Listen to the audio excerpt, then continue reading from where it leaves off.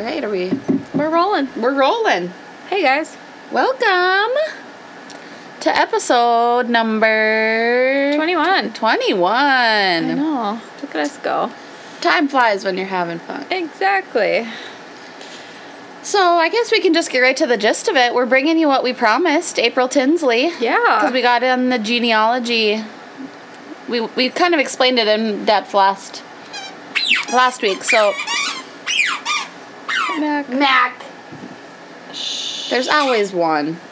So, yeah, we touched a little on April Tinsley last week.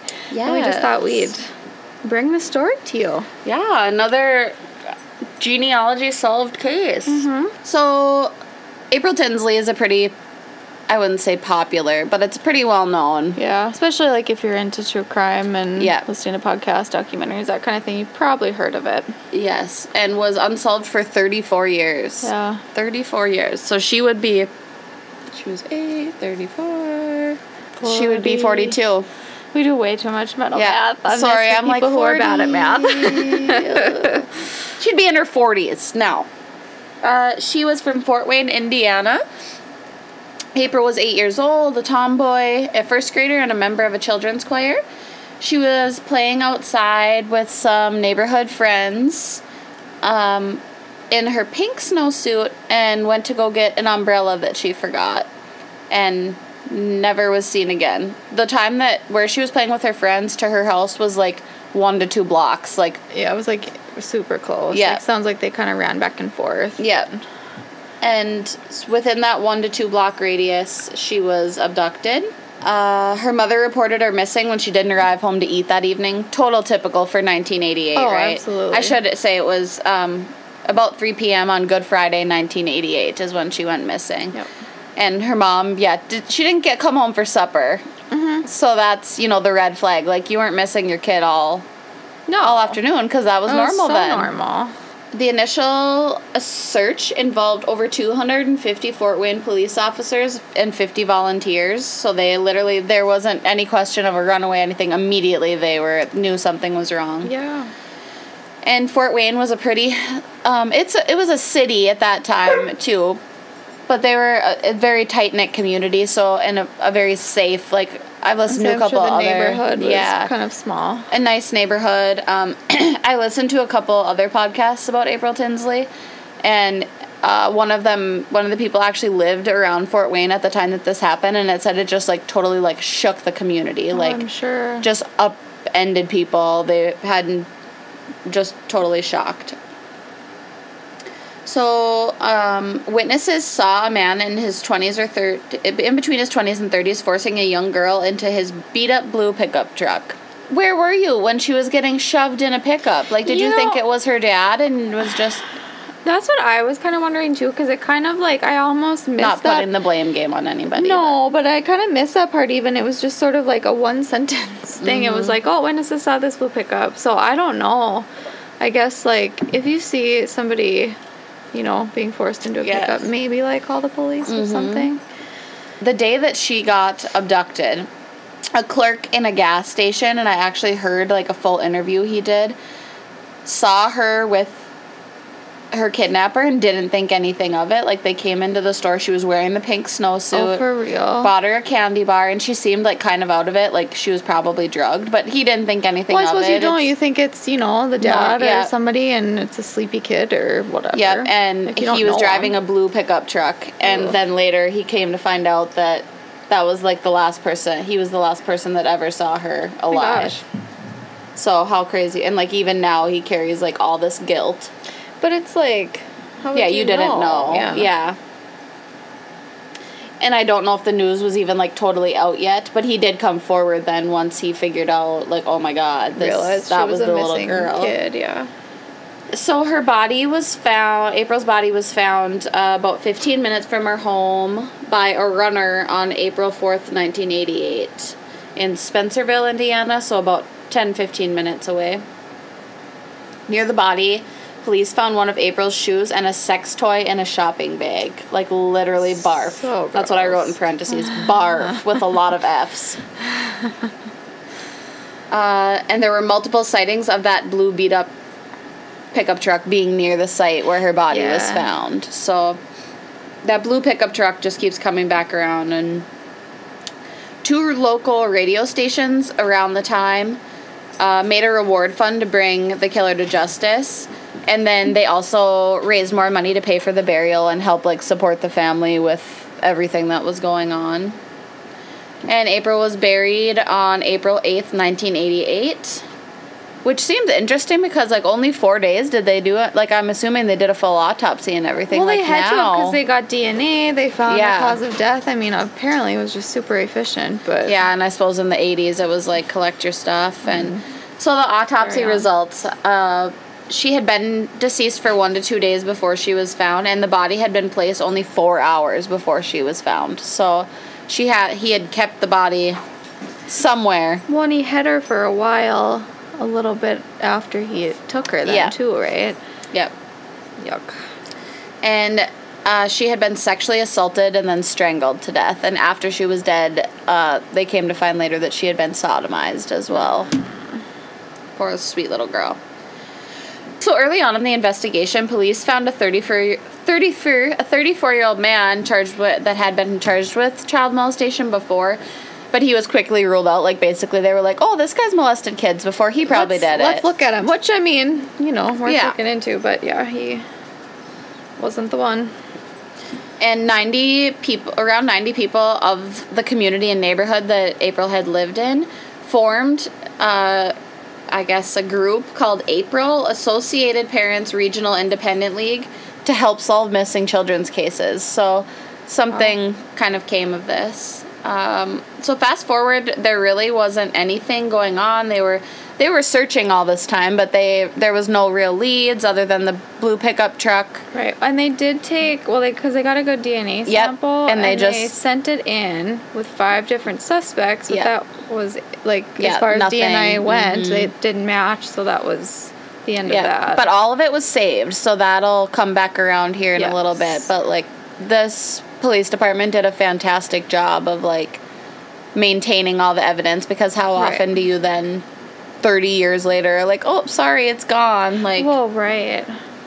so fast forward about 2 years to May 21st, 1990.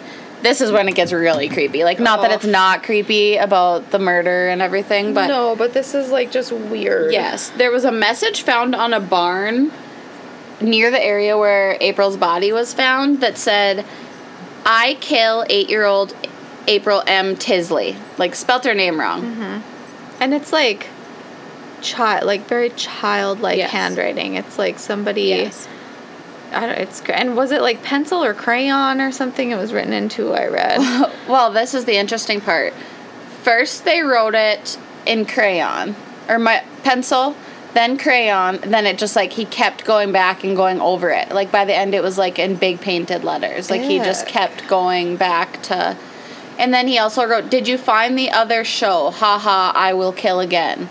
Which led police to believe that there was a link between April and then there was another girl that was murdered in June of 1990 named Sarah Jean Boker, and they kind of wondered if it was the same guy, but the FBI Behavioral Science Unit found that the cases were similar, but they were not committed by the same person. So he was just basically being a sick SOB. Oh, yeah. Excuse my terminology like here, the ha-ha. I know. That's the worst. Yeah, and, like, his writing, like, "I kill 8-year-old April M. Tisley." Like, he, first of all, didn't say kill right and then spelled her last name wrong. So it was an open investigation, but a cold case from May of 1990 until Memorial Day weekend 2004. This just adds to the creepy factor. So Memorial Day weekend 2004, they found 4 notes left throughout Fort Wayne, and this is so disgusting. Oh, it's gross. So 3 notes were left on little girls' bikes in plastic bags with used condoms and pictures of a man's private body, area. Yeah, like the bottom half. And the note said, "Hi, honey, I've been watching you. I am the same person that kidnapped and raped and killed April Tisley. You are my next victim. If you don't report this to police, and if I don't see this in the paper tomorrow or on the local news, I will blow up your house." Like, what? Gross. Like, what?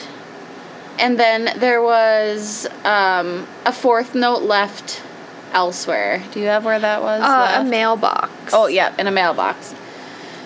DNA from the condoms, they compared it, and it matched the DNA from April's killer, so they confirmed that this actually was the guy. Yeah, they didn't know who it was, but they knew it was the same guy. Yeah, they knew it was the same frickin' creep. And, like, okay, so I had, like, 100 questions when I read this. I, like, starred them, because I'm like, okay.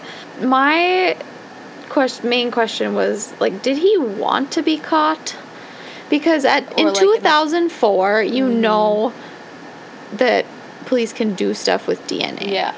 And I mean, granted, if you're, like, not in the system or whatever, they don't have your info, but it's like, why are you... Well, and it was, like, 26 years later. Why bring it up now? 1990, that's, like, 2 years later. Yeah, that's a little But more then you reasonable. literally go from 1990 to 2004 with just, like, nothing, like, 24 years. And then just, like... 3 or 4 kids, you leave these creepy notes and your nasty used condoms. Like, what triggered? Yeah, and, like, so are you, like, trying to be caught? Are you taunting? Are you, like, because wasn't it, like, BTK that sent letters in? Like, yeah. It's an attention type thing. He was more like, you guys forgot about me, remember what I did sort of thing. Yeah. Like, which I kind of wonder if this is a similar thing. Yeah, so I don't know. And those were just, like, my questions when I heard this. Yeah. No, I totally agree. So, from 2004 to 2009, there really wasn't much going on, but in April of 2009, the case appeared on America's Most Wanted, which it started to gain a little bit of attention again. From 2016 to 2018, it appeared on Crime Watch Daily and On the Case with Paula Zahn, and actually when the episode premiered of the On the Case with Paula Zahn, it was like a few hours after the guy had been arrested. They featured it on Paula Zahn, like not knowing that he was going to be arrested that day. Oh, that's crazy. I didn't know that. So the police profile, the behavioral analysis unit is what it now is called. It was at one time the behavioral science unit. Found that he was likely a preferential sex offender. He had, quote, long-term and persistent sexual desires for children. White male in his 40s to 50s, living or working in Northeast Fort Wayne, Allen County, and was of low to medium income and low IQ, which we can kind of gather from. Yeah. And if you see a picture of the guy, that eventually it's 100%. It's no wonder. Like, knock the nail on the head there. Ooh. Yep.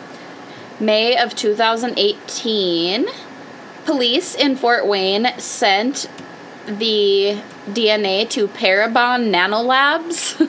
And this was 2 weeks after police in California used DNA to arrest the Golden State Killer. Yeah. What did they say? 2018 was like the year of what did the Crime Junkie podcast say? I don't know, something, yeah. But it's true. Like, genealogy, like, blew up the crime world. And now it's creepy because, like, even if it's... Because even, like, in this case, it was going to be one of 2 people. Mm-hmm. So your name can pop up on something. Yeah, that's what I found interesting. Like, it doesn't have to be a direct match. You don't have to have your DNA in the system. No. Like, it can be a random cousin who submits it, and then they can track it down to basically, like, if you're brothers or father, son, or, you know, something like that. So that's what they did here, is they were able to narrow it down to 2. Which, like, okay, so just showing you something. The police sketch. Oh, yeah. Like... nailed it. Yes. And like this, like that police sketch compared to him, like literally, it is exactly like the guy. They got it, yep. Except for the police sketch is a lot better looking. They need the to make police sketches a little more, it's like, a lot creepy. less methy. Yeah. Okay, so...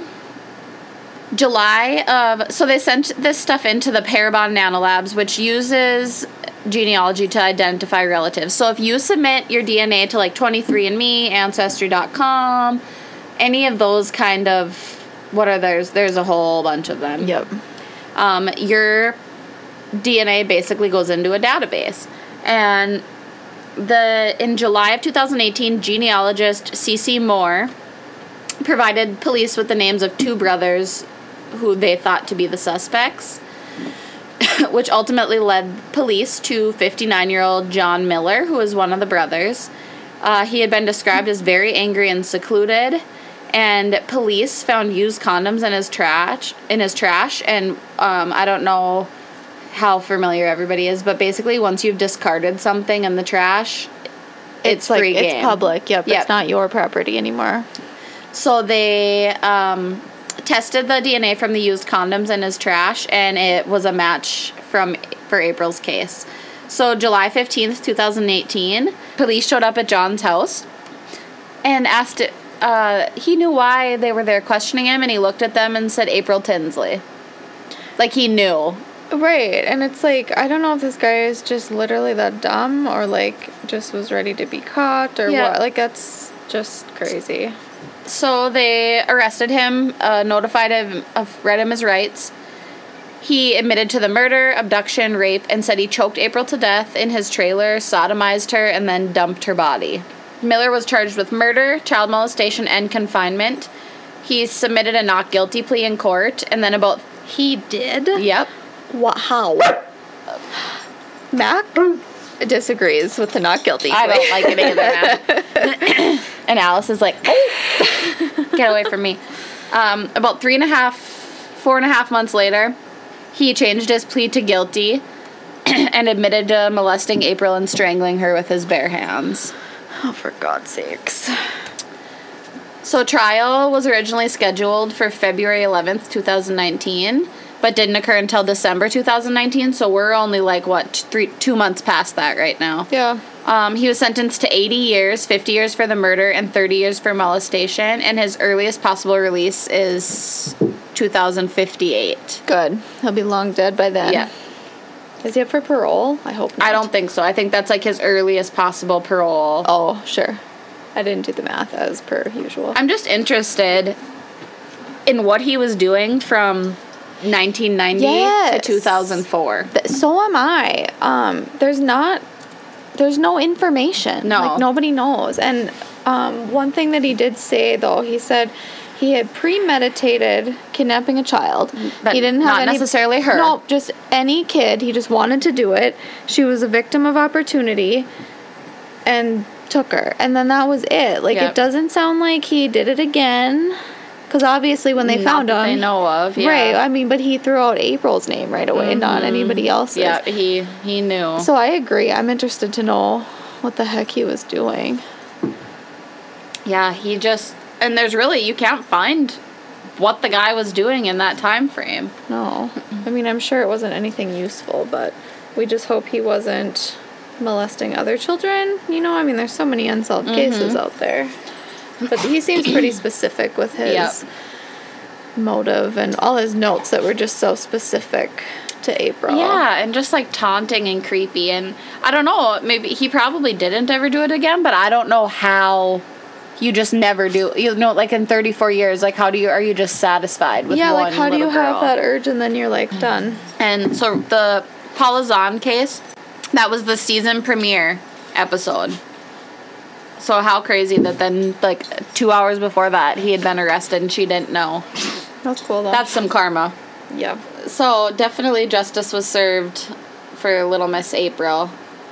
And it's pretty interesting as well. I just read that he is eligible for parole a few days after his 99th birthday. So it's safe to say he's not seen the light of day. No. Good. And as of right now, he's not able to do prison interviews because of his security status. So we may never hear any more from him. Which is good. I don't think we need to hear any He more doesn't from need him. to get any more attention. So yeah. I don't know. I guess What other DNA cases? Yeah, if you guys, as always, if you have a case you'd like us to put on our list, shoot us a message. Yeah, for sure. We're happy to oblige if we can. But I guess until next time, stay safe and lock your freaking doors. Bye. Bye.